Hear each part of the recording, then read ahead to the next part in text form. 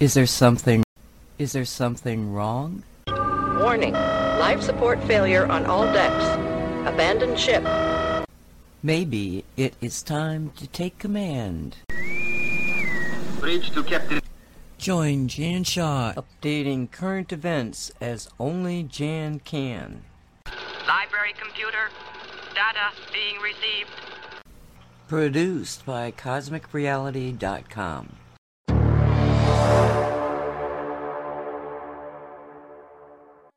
Hello and welcome to this week's Cosmic Creating Show. It's the Saturday edition. My name is Jan Shaw. I'm known as the Success Alchemist. You can find me at thesuccessalchemist.net, thewebalchemist.net, empoweredmanifestation.com, Facebook and YouTube, Jan Shaw, the Success Alchemist, and Twitter at Coach Jan Shaw. Today is the 30th of April, 2022, and the title of today's show is Ministry of Truth, Durham latest, vaxx injuries, and Jill's book tanks. So there's quite a bit to cover today. I wasn't able to fit Durham updates in on Wednesday's show, so I've decided I would cover them today because we've had more information about his investigation and the grand jury and so on, so I'll be covering that second. But first of all, we have this story about Biden's Department of Homeland Security setting up a disinformation governance board, which people are quite rightly retitling Ministry of Truth, which relates to the book 1984 by George Orwell. And in the book, he lays out that if it says Ministry of Truth, it's Ministry of Lies. Everything is reversed, which is what we're experiencing in this crazy time that we're living through. And there are many articles out there on this subject. The one I'm going to cover is from Revolver, and it's by Nolte.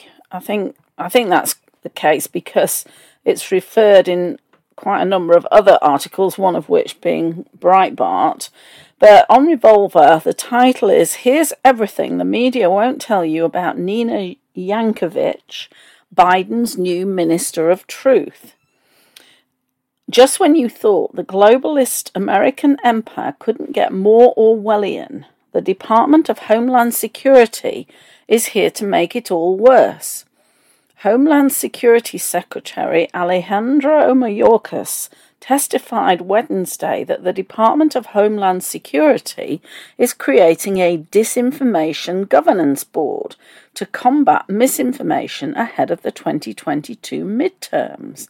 That's from Fox News. The timing of the announcement is symbolically fitting given recent warnings from journalists, NGOs and prominent Democrat senators that the prospect of Elon Musk restoring free speech to Twitter constitutes a, in quotes, danger to our democracy. It is only right, then, that one of our nation's largest national security bureaucracies should set up a special governance board to address the threat of so-called disinformation that emerges when speech isn't entirely controlled by the regime and its proxies. The DHS has not said much about what the Disinformation Governance Board will actually do, but Politico's brief write-up on the announcement offers some clues. DHS is standing up a new Disinformation Governance Board to coordinate countering misinformation related to Homeland Security, focused specifically on irregular migration and Russia. Nina Yankovic will head the board as executive director. She previously was a disinformation fellow at the Wilson Center, advised the Ukraine Foreign Ministry as part of the Fulbright Public Policy Fellowship, and oversaw Russia and Belarus programs at the National Democratic Institute. In case you're not up to date on government-approved euphemisms, irregular migration is the new politically correct term for what used to be called illegal immigration. We dare the reader to Google irregular migration and consult what images pop up. Given that the DHS has become a de facto full-service travel agency for illegal aliens pouring over the border, it makes sense that the same agency would want to label any criticism of its policies as dangerous disinformation. That Russia also falls under the DHS's new Ministry of Disinformation's portfolio is arguably even more ridiculous. Didn't we just learn that the Hunter Biden laptop story, which dozens of media outlets and former intelligence officials demanded to censor as Russian disinformation, turned out to be totally true and legitimate? The specific choice of the Department of Homeland Security to host this new governance board is telling. In 2020, the Trump DHS released a report claiming that white supremacy was the single greatest security threat facing America. Mere months ago, the DHS raised the national threat level on the grounds that misinformation about COVID-19 or the 2020 election would drive extremist violence. And it quotes from the DHS, key factors contributing to the current heightened threat environment include the proliferation of false or misleading narratives which sow discord or undermine public trust in US government institutions. For example, there is widespread online proliferation of false or misleading narratives regarding unsubstantiated widespread election fraud and COVID-19. Grievances associated with these themes inspired violent extremist attacks during 2021. I didn't see any of those, did you? Malign foreign powers have and continue to amplify these false or misleading narratives in efforts to damage the United States. In 2002, this is the article continuing, Congress created the DHS to, among other things, secure America's border from foreign threats. Now, 20 years on, the DHS has repurposed itself to target as domestic terrorists the Americans who complain about what is crossing America's border. No development could better illustrate how, over the past 2 decades, the American security state apparatus has evolved from a shield that guards the American people into a weapon that targets them. You need to remember, of course, that these parents showing up at school boards to protest all the very inappropriate material being provided to children were also deemed to be domestic terrorists. But the establishment of the DHS's Ministry of Disinformation wouldn't be a proper intelligence community project unless it was absurd as well as dystopian. For the absurdity, we need to look no further than Nina Yankovic, the disinformation wizard appointed to protect the American people from dangerous speech about illegal immigration and Russia. So who exactly is Nina Yankovic? Certainly not a person with any concerns about preserving freedom of speech or expression. A quick look at her Twitter history is enough to dispel that. When Facebook permanently banned Donald Trump from its service, Nina was in the wings, complaining that this punishment was not harsh enough. Through a metaphor, Nina explained that only mass bans on hundreds or thousands of accounts would be enough to fix the disinformation problem. And it shows the tweets. The Facebook Oversight Board will announce its decision on whether to uphold the platform's post-January 6th ban on President Trump tomorrow. It will have momentous consequences for political speech around the world, but for countering disinfo, it's somewhat of a distraction.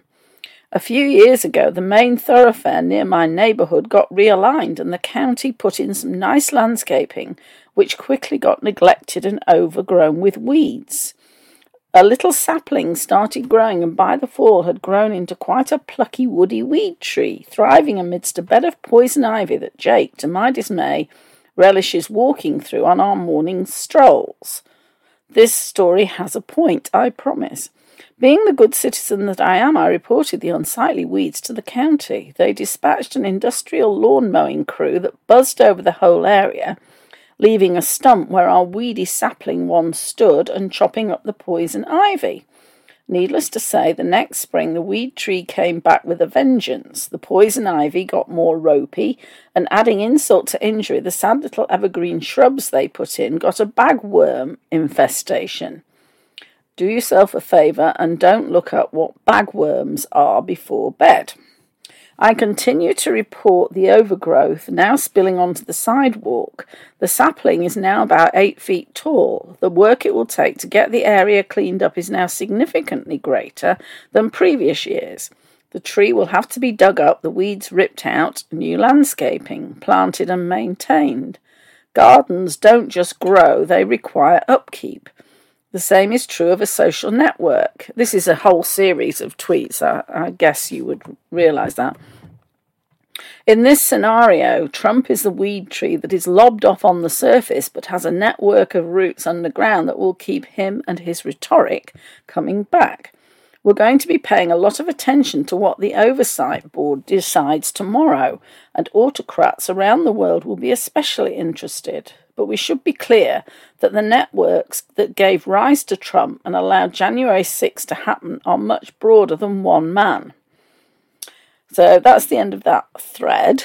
Yankovic loves to chastise the peasant masses for thinking they deserve free speech on big tech platforms. Didn't they read the terms of service? Don't they know this platform is owned by a private corporation? And there's another tweet. When you clicked I agree to the terms of service, free speech is not and has never been guaranteed on a private platform. And the tweet has a screenshot of another tweet by Cheryl Atkinson, who, if you're not familiar with her, she's a very independent journalist who I think left one of the fake news media companies, I can't remember which one, because she wasn't going to be a party to all the fake news that was being put out.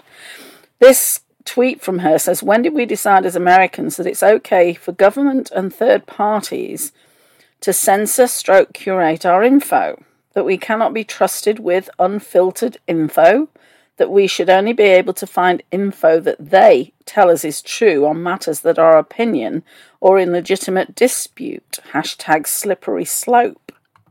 But Nina's blathering about private platforms is all fake posturing. In 2019, she loudly demanded that Congress intervene with more restriction and regulation of online speech. Another tweet, and they are still confusing more speech with free speech. Technology is not an unadulterated societal good that sprinkles people with First Amendment fairy dust at each login. And it's got a screenshot of an article from Slate.com. Mark Zuckerberg's goal for 2019 shows he is still living in the past. Zuckerberg seems to think Facebook users are stupid. And she goes on, but the tech platforms aren't the only ones at fault. The next presidential election is a year away, and Congress has done little in the way of election security or social media regulation. It's unlikely any serious changes can be implemented before next November. As is virtually always the case, the woman shrieking about disinformation hidden in every shadow and behind every potted plant is herself, an avid purveyor of politically motivated lies. In 2020, Yankovic joined every other shill of the deep state in calling Hunter Biden's obviously real laptop a Russian influence op. She tweets, back on the laptop from hell, apparently. Biden notes 50 former NatSec officials and 5 former CIA heads that believe the laptop is a Russian influence op. Trump says Russia, Russia, Russia. In fact, Nina even characterized criticism of the 2016 Russian collusion hoax as, you guessed it, a Russian intel op. Tweeting again, before you dive further into the president's Twitter feed, read this summary by Natasha Bertrand, Kyle D. Cheney, Andrew Desiderio. And remember, this entire scandal is predicated on a Russian intelligence report likely planted to undermine the US. There's a screenshot of a Politico article. Trump rewrites the Russia probe from the hospital. The president declassified intelligence documents. If you're hungry for more, Tucker Carlson has even more of such Nina material covered in his fantastic monologue from this week. I'm not going to play that. As it happens, Nina and Revolver have something of a history together. 2 years ago, during the 2020 election campaign, Revolver ran a groundbreaking investigative series on so-called colour revolutions. In essence, we exposed how many national security professionals who specialised in the colour revolution regime change model overseas were employing the same tactics against Trump. In the aftermath of our reporting, Nina joined a veritable army of disinformation journalists doing damage control, though Nina was a little too dim to properly understand what was going on. Here is the disinformation expert Nina reassuring her followers that national security professionals would never dare turn their tools inward against the American people, and still more important, that colour revolutions have nothing to do with race. You may have seen the term colour revolution floating around social media the past few days, she tweets. Let's talk about what they are and why the US isn't a candidate for one. She then posts a video of herself explaining this, which is over 2 minutes long. I'm not going to play it. The article explains, Yankovic says that a colour revolution couldn't happen in America because colour revolutions happen in autocracies. Wow, Nina, the national security establishment and their media allies would never describe Trump as an autocrat. 10 ways Trump is becoming a dictator, election edition. This is a screenshot from Voice. The closer the president gets to election day, the bigger the threat he poses to U.S. democracy, by Stephen M. Walt, a columnist at Foreign Policy, and the Robert and Renee Belfer Professor of International Relations at Harvard University.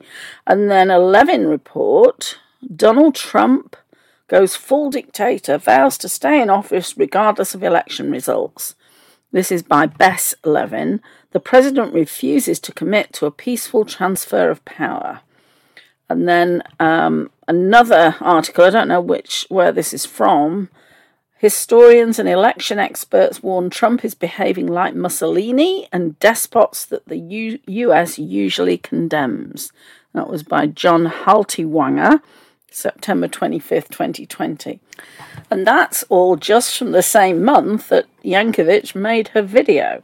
So why is Nina so angry at somebody criticising the colour revolution model?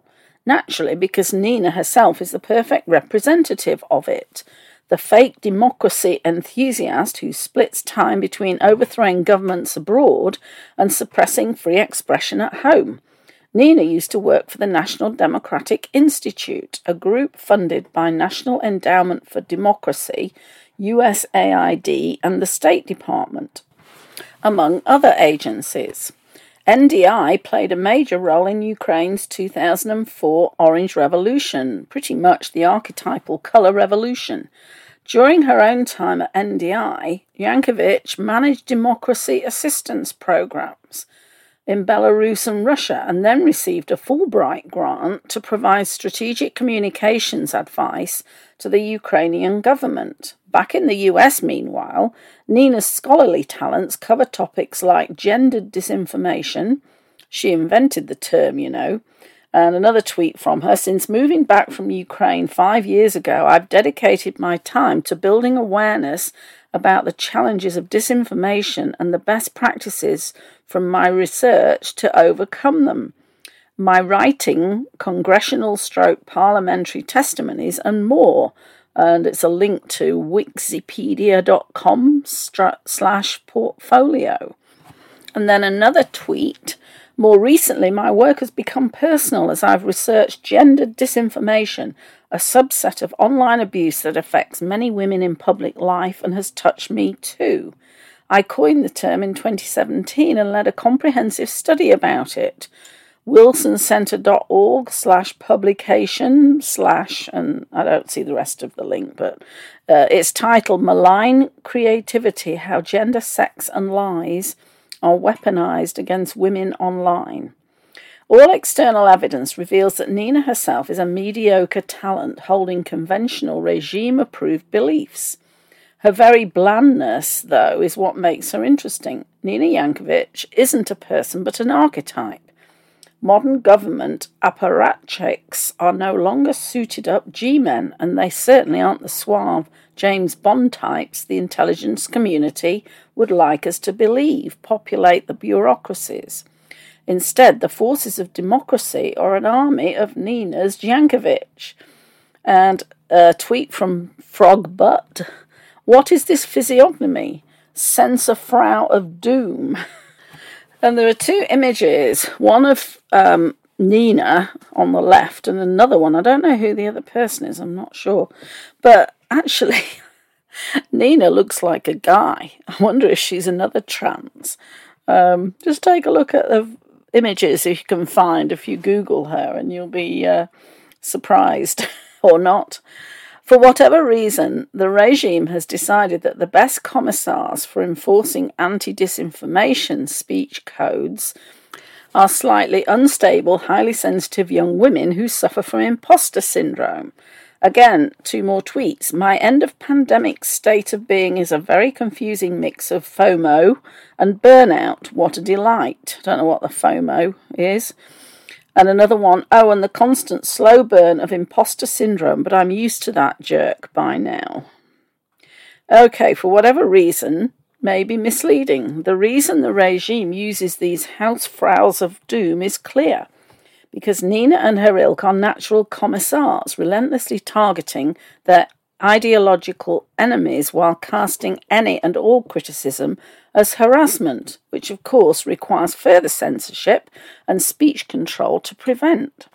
While well-adjusted people might just ignore trolls or share particularly funny bits with friends, for Nina, every random troll is a justification for the end of the First Amendment itself. And she tweets again, guess he got a lot out of my disinformation analysis. And this was replying, I don't know who it was, it's been crossed out. Saw you on television recently and you are very pretty. And she'd got in her tweet, hashtag how to be a woman online.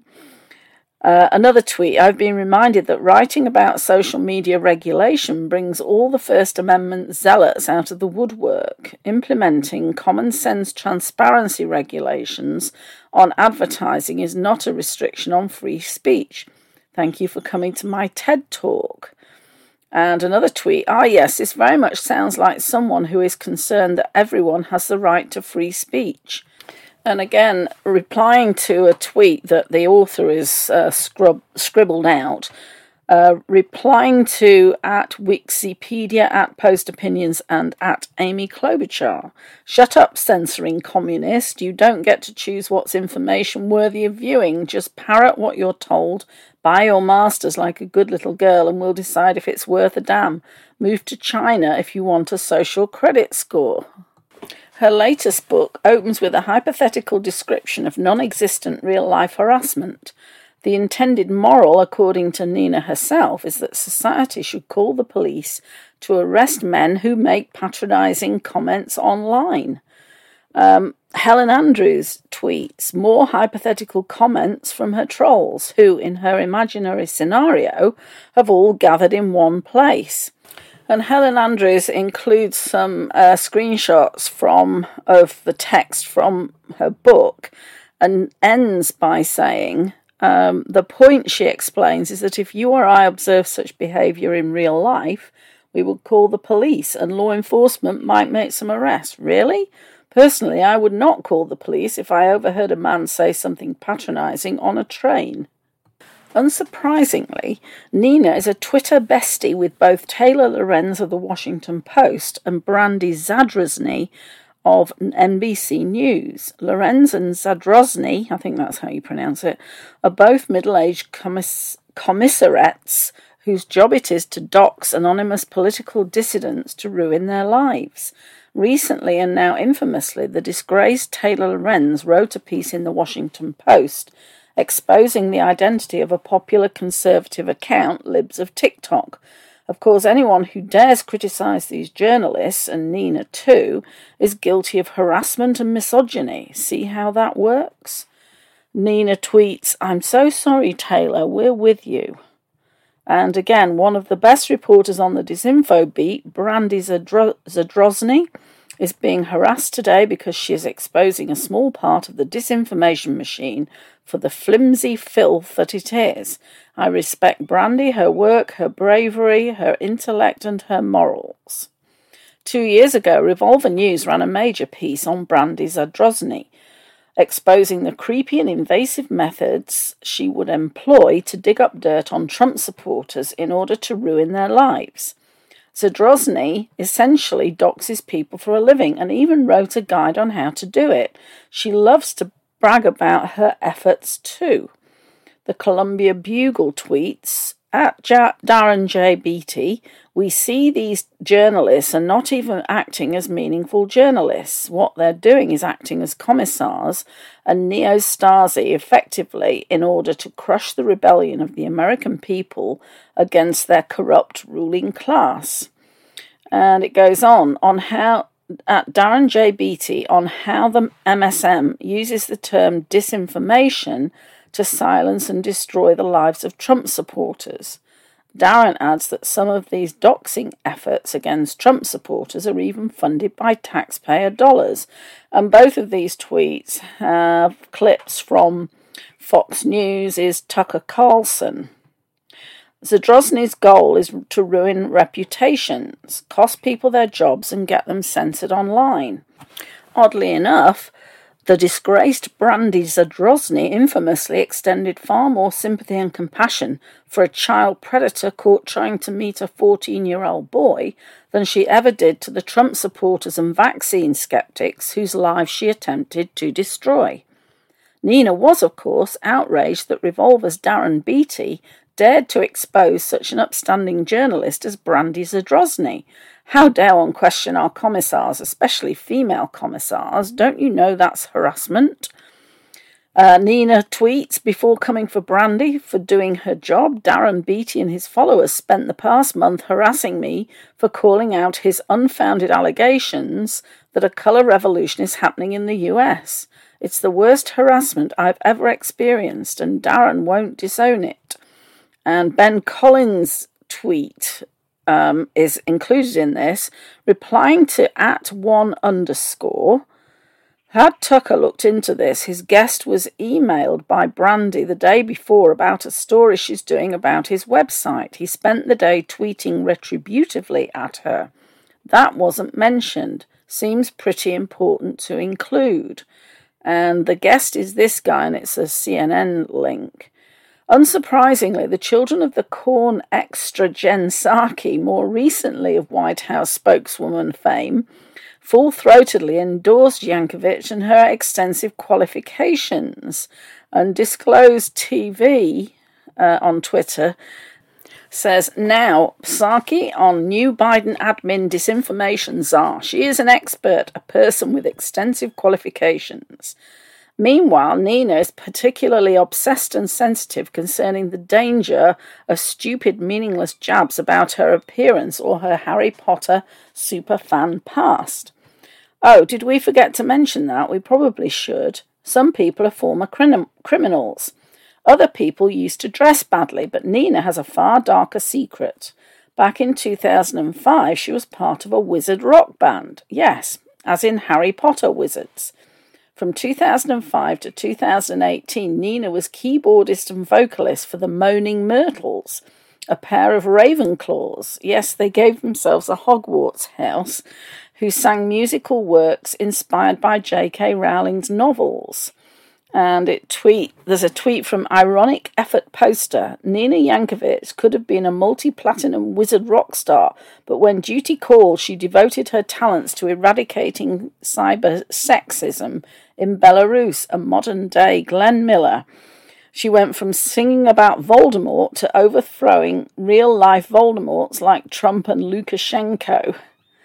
Some acts linked with the Moaners include the Butterbeer Experience, the Parcel Mouths, and the Whomping Willows. Nina retired in 2011, but came out of retirement after the 2016 election to perform a crossover Potter/Resistance song celebrating the actual Potter character Moaning Myrtle, whose canonical name is, we are not making this up, Myrtle Elizabeth Warren. Ironic Effort Poster again. The adrenaline rush of an adoring crowd comes second only to discovering that a Biden can't draw a clock meme got 4 retweets in Skinvali. Don't really understand what that means. And it goes on a second time. A decade later, Nina Yankovic combined her passion for wizard rock and exporting feminism abroad with her magnum opus, Nevertheless I Persisted, Myrtle Elizabeth Warren. This next little ditty takes the cake. In the Moaning Myrtle smash hit number, Prefects Are Hot, Biden's new Minister of Truth, Nina Yankovic, sings an ode to the magic wand in between Harry Potter's legs. You know they call me Moaning Myrtle for a reason, she croons. However silly she may be, the case of Nina Yankovic reveals how real threats to American liberty manifest in 2022. For the globalist American empire, it's not enough to be evil and dystopian. Everything must be laughably stupid too. Nina Yankovic is far, far more likely to substantively curtail your personal freedom than Xi Jinping or Vladimir Putin. And her new job demonstrates a crucial truth about the entire modern censorship regime. Ultimately, all private sector censorship is an appendage of the regime. Since their 2016 humiliation, America's ruling class have been able to count on the hyper-left employees at Twitter and Facebook to make sure that private sector control of information steadily tightens, without a pesky court stepping in to impose the First Amendment. But all the same, the Twitter and Facebook censors have never been acting autonomously. When they allow the Russia hoax to spread everywhere while suppressing Hunter Biden's laptop and ban anti-woke users by the thousands, they are enforcing the ideology of the globalist American empire. Now, at the exact moment that Twitter's reliability as an ideological enforcer is in doubt, the government itself is suddenly taking a more direct role in censorship-adjacent activities. This should surprise no one, as entrepreneur and angel investor Naval Ravikant recently observed. And his tweet says, if Elon Musk manages to liberate Twitter, efforts to control free speech will move to the Apple/Google level and then to the national level. Even Nina seems to understand this is what's really going on. In 2020, she went on CNN to explain that Russian disinformation isn't about fake news, but simply sharing real news that exacerbates pre-existing fissures, which is a roundabout way of defining disinformation as true things I don't want the public to hear. And another tweet from Nina, great convo with @Markar, I don't know who they are, anyway, on Russian disinformation this evening. As we go through 2020, we do well to remember that Russia's strategy isn't about creating fakes or duping people, but exacerbating pre-existing fissures and sentiments to create chaos. Now, from her posting at DHS, Nina will be free to issue expert decrees about which stories are worthy news and which are exacerbating pre-existing fissures to create chaos and really should just not be around at all. Do you think there's any doubt which stories and which sources Nina will want suppressed? And that's the end of this very long and quite humorous at times article.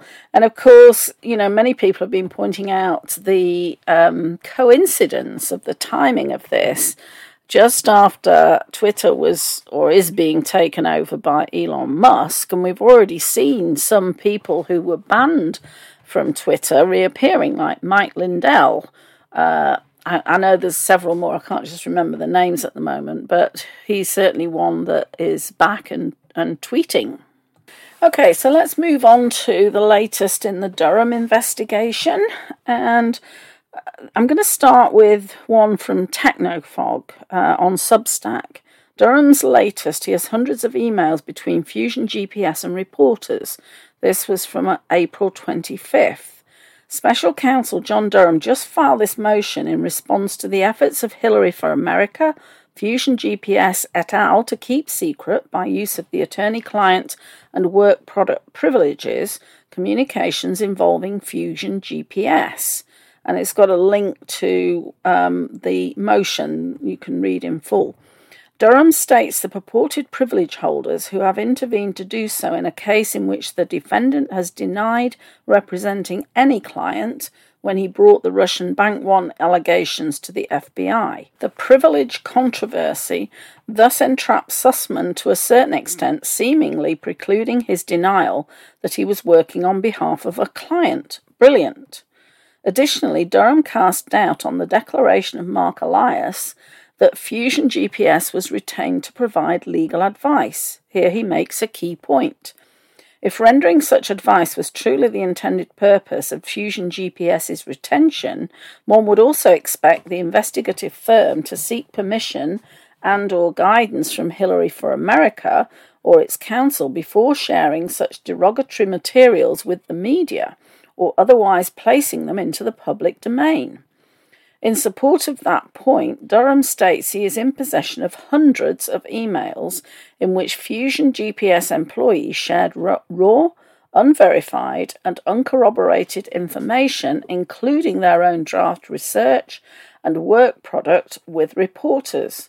He even filed them under seal with the court. These include emails with Slate's Franklin Foer from May 14, 2016, in which Fusion GPS conveys information on a Trump advisor and Alpha Bank. July 26, 2016, emails from Fusion GPS to the Wall Street Journal, communicating allegations from Christopher Steele stating a Trump advisor meeting with former KGB official close to Putin would be huge news. July 29th and July 31st, 2016, emails with a reporter, Washington Post Tom Hamburger, concerning Carter Page's investments and meetings with Russians, of which the reporter said it's bullshit.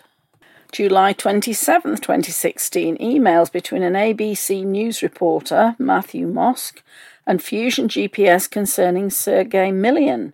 Fusion GPS responded with a comprehensive report regarding Millian. Fusion GPS communications with New York Times reporters pushing more dirt on Millian. This email from a Fusion GPS co-founder to the New York Times, dated October 31st, 2016, pushing the Alpha Bank allegations and stating the US government is investigating. There's a screenshot from this, and the highlighted part says, big story on the Trump Alpha server moving early PM. Off the record, United States government absolutely investigating. Campaign will light up, I imagine. And then it also keeps going and shares quite a number of other emails from Fusion GPS. As Durham makes clear, no lawyers are copied in these emails, and this doesn't have anything to do with legal advice. And even if there were some type of privilege or work product, it was waived when Fusion GPS distributed the info to the press. There are a number of other important observations. The Fusion GPS witness who will testify is the tech maven referenced in their emails with the New York Times. This appears to be confirmation that Laura Seago will be the Fusion GPS employee to testify. Durham also destroys the declarations of John Podesta and Robbie Mook on behalf of Hillary for America, stating Mook has stated Perkins Coie was to handle and oversee international opposition research. Mook also received general updates concerning these findings, though he says he was unaware who had been specifically retained. As to Joffe's privilege arguments, they fail because Perkins Coie hired Fusion GPS to assist HFA and the DNC, not Joffe. Today's filing follows a series of interesting developments disclosed in these last few days. On Friday, April 22nd, attorneys for Michael Sussman filed this motion, and there's a link to that, relating to evidentiary issues. I'll spare you the long and boring legal arguments. Your humble author favours brevity, and get to the good stuff. The special counsel has issued trial subpoenas to the Clinton campaign and the Democratic National Committee. The reason for calling the Clinton campaign and DNC as trial witnesses is to get them to testify to their assertion of attorney-client privilege under oath.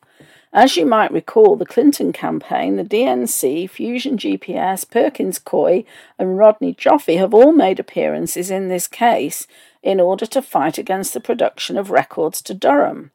We reported on that story, stating Durham requested the court require production of records that included emails and attachments between and among Perkins Coie, Rodney Joffe and Fusion GPS. On behalf of the Clinton campaign, Robbie Mook, Hillary's campaign manager, and John Podesta, the Clinton campaign chair, who has already been interviewed by Durham, submitted declarations in support of the position that Fusion GPS was assisting with legal services and legal advice to Hillary for America. One would rightly assume, then, that those trial subpoenas were issued to Robbie Mook and John Podesta. Last Friday also saw this filing by Special Counsel Durham, which also addressed evidentiary issues. It explained a joint venture starting in June 2016 by Rodney Joffe and his team of researchers to collect derogatory information on Trump and his associates. Durham described the goal of the joint venture to be to gather and disseminate derogatory non-public information regarding the internet activities of Trump and his associates. This joint venture, what is also called a conspiracy, continued into August 2016, where Sussman, Rodney Joffe, and agents of the Clinton campaign met at the Perkins Coie office of Mark Elias, where they discussed the same Alpha Bank allegations that Sussman would give to the FBI. The evidence will show that at the meeting, the parties agreed to conduct work in the hope that it would benefit the Clinton campaign, namely gathering and disseminating purportedly derogatory data regarding Trump and his associates' internet activities.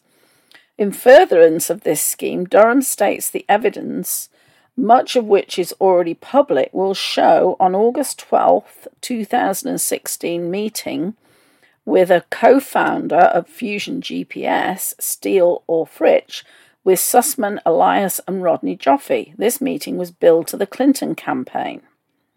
Joffe enlisted the CEO of an internet company to mine and analyze vast amount of internet traffic for any derogatory information he and his employees could find about Trump and his associates' internet connections and online communications. This included those already targeted by Fusion GPS. Joffe's coordination with his team of researchers, including those at Georgia Tech, one of whom has immunity, to compile what is now known as the Alpha Bank hoax. Joffe's continued meetings with Fusion GPS and Perkins Coie, in which he made clear his desire to make sure the VIPs at Perkins Coie and the Clinton campaign would be happy with the project.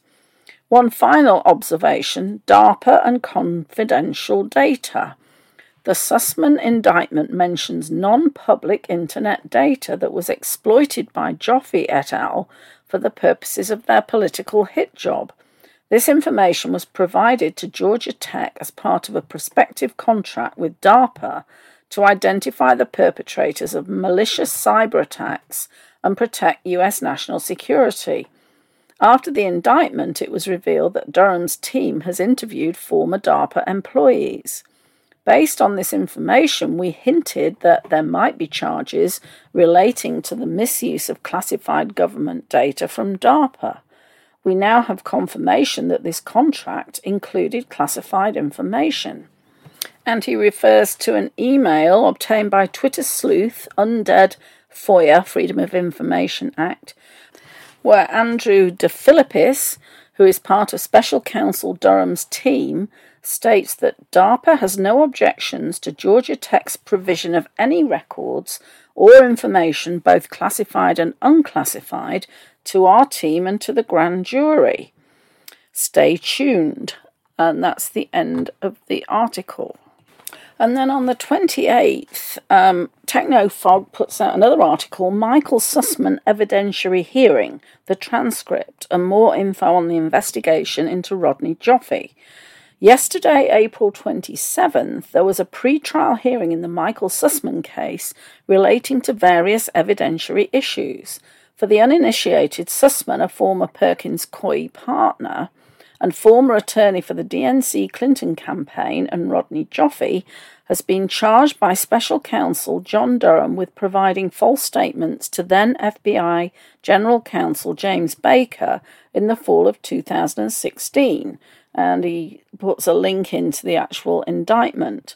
We have the full transcript of yesterday's hearing, link at the bottom. Here are some of the most notable disclosures.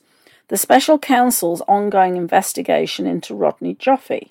The Special Counsel told the court that while Joffe and Sussman pushed the Alpha Bank Yota phone hoax to the CIA in February 2017, this false information was also pushed to another branch of government, to the legislative branch, at a later time. According to the Special Counsel, there were subsequent efforts after that to provide those materials to another branch of government, to the legislative branch, and so it wasn't as if these efforts simply stopped on February 9th of 2017. The Special Counsel's statement reminds us of this letter we discussed from Rodney Joffe's attorney to the attorneys for Michael Sussman, stating the Yota phone-related allegations percolated through various branches of the government and around the private sector after that date in various forms. Rodney Joffe's exposure and 18 U.S.C. 1031. The Special Counsel was understandably hesitant to get too deep into what they have on Rodney Joffe. However, when Sussman's attorneys brought up the fact that Joffe couldn't be charged due to the 5-year statute of limitations, the Special Counsel responded that certain statutes of limitations are longer than 5 years. The court asked for an example, and the Special Counsel referenced 18 U.S.C. 1031, which involves defrauding the government in connection with procurement and contract matters. This has to do with the Georgia Tech DARPA contract. Laura Seago from Fusion GBS will likely testify at trial. We previously reported that Seago was identified as the tech maven the government expected to call at trial. At this hearing was the first time we saw Seago's name explicitly mentioned as the Fusion GPS witness. Christopher Steele will not be a witness. Sussman's lawyer informed the court that the Special Counsel stated on April 26th that Steele is out of the country and isn't likely to be a witness. In fact, Steele is not cooperating with the Special Counsel. Finally, this statement from the Special Counsel relating to how the VIPs, meaning Perkins Coie and the Clinton campaign, wanted the internet data to be pulled for purposes of digging up information to damage Trump. We're limited on time today. Here is the link to the transcript. As to the evidentiary issues, the court took many of those under advisement, but will exclude from evidence the Hillary Clinton Alpha Bank tweet. We'll follow up with updates as always. So now let's look at more on the vaxx injuries. Epoch Times reports study links increase in emergency heart events with COVID-19 vaccine rollout. This was published yesterday. A new study found a correlation between an increase in emergency cardiovascular events among people under 40 years of age during the launch of Israel's COVID-19 vaccine program. Published in the Nature journal, researchers utilized data from the Israel National Emergency Medical Services between 2019 and 2021 that evaluated emergency or EMS calls among 16 to 39-year-olds across Israel with potential factors including COVID-19 infection and vaccination rates. They found that there was a 25% increase in EMS calls between January 21 to May 21 as compared with the years 2019 and 2020. Israel, which primarily uses Pfizer's mRNA vaccine, launched its COVID-19 vaccination program in late December 2020. The weekly emergency call counts were significantly associated with the rates of first and second vaccine doses administered to this age group, but were not with COVID-19 infection rates. While not establishing causal relationships, the findings raise concerns regarding vaccine-induced undetected severe cardiovascular side effects and underscore the already established causal relationship between vaccines and myocarditis, a frequent cause of unexpected cardiac arrest in young individuals. And I won't read the rest of this, I need to move on to something else, but It's basically confirming what we've known by seeing all these young athletes dropping dead or collapsing on the court or the pitch. And then another report from Epoch Times. What I've seen in the last 2 years is unprecedented. Physician on COVID vaccine side effects on pregnant women. Former Pfizer VP. Adverse impacts on conception and ability to sustain a pregnancy were foreseeable. This was from the 27th, updated yesterday. Dr. James Thorpe is an extensively published 68-year-old physician, MD, board certified in obstetrics and gynecology as well as maternal fetal medicine, who has practiced obstetrics for over 42 years. Thorpe told the Epoch Times that he sees 6,000 to 7,000 high-risk pregnant patients a year and has seen many complications among them due to the COVID vaccines. I've seen many complications in pregnant women, in mums and in fetuses, in children, offspring, Thorpe said. Fetal death, miscarriage, death of the fetus inside the mum. What I've seen in the last 2 years is unprecedented, Thorpe asserted. Thorpe explained that although he has seen an increase in fetal death and adverse pregnancy outcomes associated with the COVID-19 vaccination, attempts to quantify this effect are hampered by the imposition of gag orders on physicians and nurses that were imposed in September 2021, as reviewed in the publication Patient Betrayal, the Corruption of Healthcare Informed Consent and the Physician-Patient Relationship. And the article goes on to say, from the first day of the Pfizer-BioNTech vaccine rollout on December 1st, 2020 through February 28th, 2021, 1,223 deaths and 42,086 adverse events were reported to Pfizer. Among the adverse events particularly alarming are the ones that affected pregnant women. The documents say that there were 274 pregnancy adverse events, of which 75 or 27% were serious. Again, I'm not going to read the whole article because there is another one that I want to cover on this topic. This one is from Red Voice Media. Wanted for crimes against humanity, Rainer Fulmick names global conspirators of the WEF. And it actually includes a video, but I'm just going to read what is mainly the transcript. Just like many people all over the world, Dr. Rainer Fulmick watched as numerous governments didn't hesitate in the slightest to hurl citizens into lockdowns over the COVID pandemic. That was just the start, as social distancing, mask mandates, and the highly controversial COVID-19 drug followed shortly after. Now, as it has been over 2 years since the pandemic started, instead of talks of getting back to normal, organisations like the World Economic Forum have promoted a future where machines and humans are one. Technology dictates sexual orientation, and the population is significantly smaller. Hoping to shed some light on the WEF and their agenda, Dr. Fulmick warned about the steps already taken by founder Klaus Schwab. In the video, which is featured below, Dr. Fulmick noted, another important piece of information through the WEF, initiated by Klaus Schwab in 1971, Mr. Global has been training his own puppet since 1992. Through the Young Global Leaders program, Angela Merkel and Bill Gates were among the first class to graduate in the class of 1992. Even a large number of current leaders, politicians, predominantly weak personalities with mostly well-trained rhetorical skills, also come from this program, including Justin Trudeau in Canada and Macron, of course, who was illegitimately re-elected in France in the last week or so. Revealing what he believed to be the true cause behind the pandemic, the doctor added, against this background, which increasingly more people are recognising, very large legal disputes have been set in motion or are now being set in motion in India, in South Africa, in the US, in Canada and in France, among others. Their goal is to hold those who are responsible for this pandemic accountable under both civil and criminal law. The Berlin Corona Committee already now has extremely incriminating evidence proving that this corona pandemic never had anything to do with health. Rather, Mr. Global's actions are aimed solely at these goals.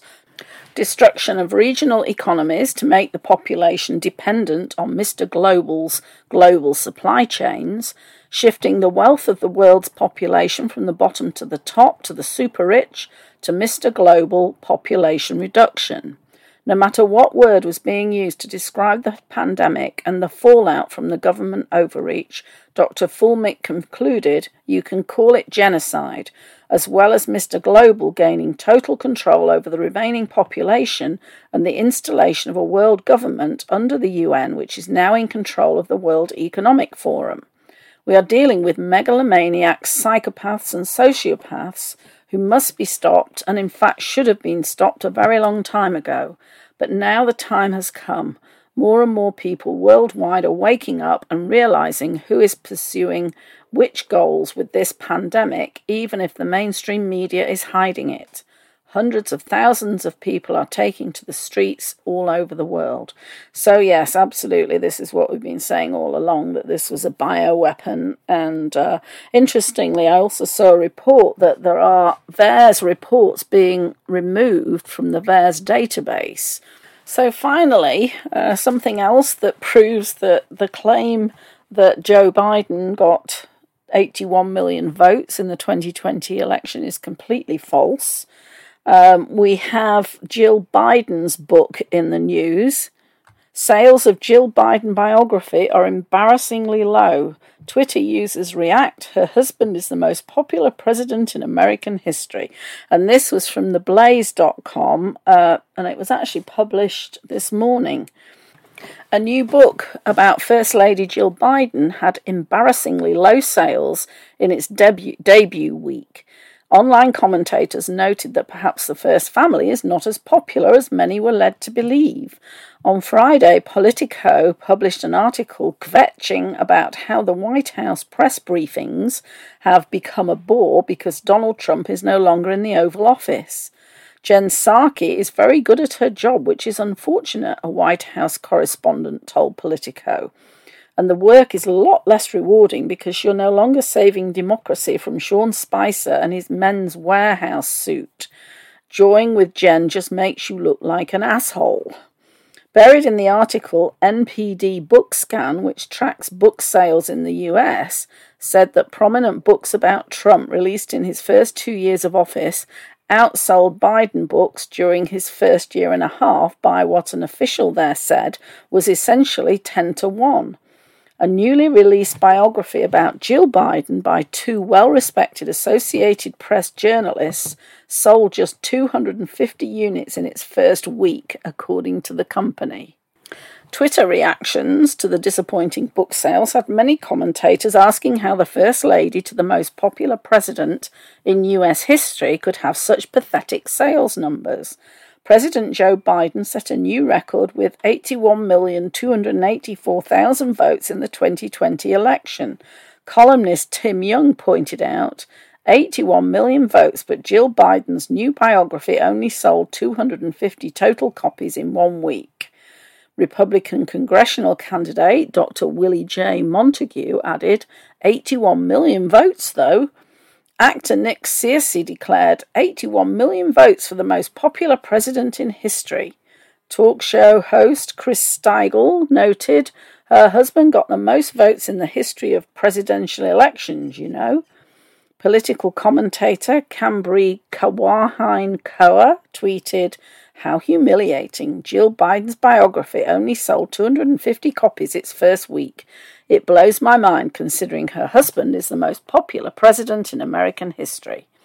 At the moment, the only book featuring Jill Biden that people have some interest in is This Will Not Pass, Trump, Biden, and the Battle for America's Future. According to the book that launches next week, Jill Biden did not want Kamala Harris as her husband's running mate. There are millions of people in the United States, the First Lady said, according to the book. Why do we have to choose the one who attacked Joe? So there you have it. The most popular presidents wife just cannot sell any books about her life. Well, surprise, surprise. Anyway, glad to end on a light note there, or a lighter note. The Theatre of the Absurd continues. As X22 reports, there's so much panic, and the things that are rolling out seem to very much indicate that the white hats are in control. So we'll just have to continue watching the movie and see what happens. So thank you for listening. I hope you'll join me on Wednesday for another Cosmic Creating show. Just as a quick reminder, find me at the successalchemist.net, thewebalchemist.net, empoweredmanifestation.com. And thank you to Nancy for producing, and also to Derek Condit of mysticalwares.com for sponsoring Cosmic Reality Radio and making all of this possible. So take care, be safe, bye for now.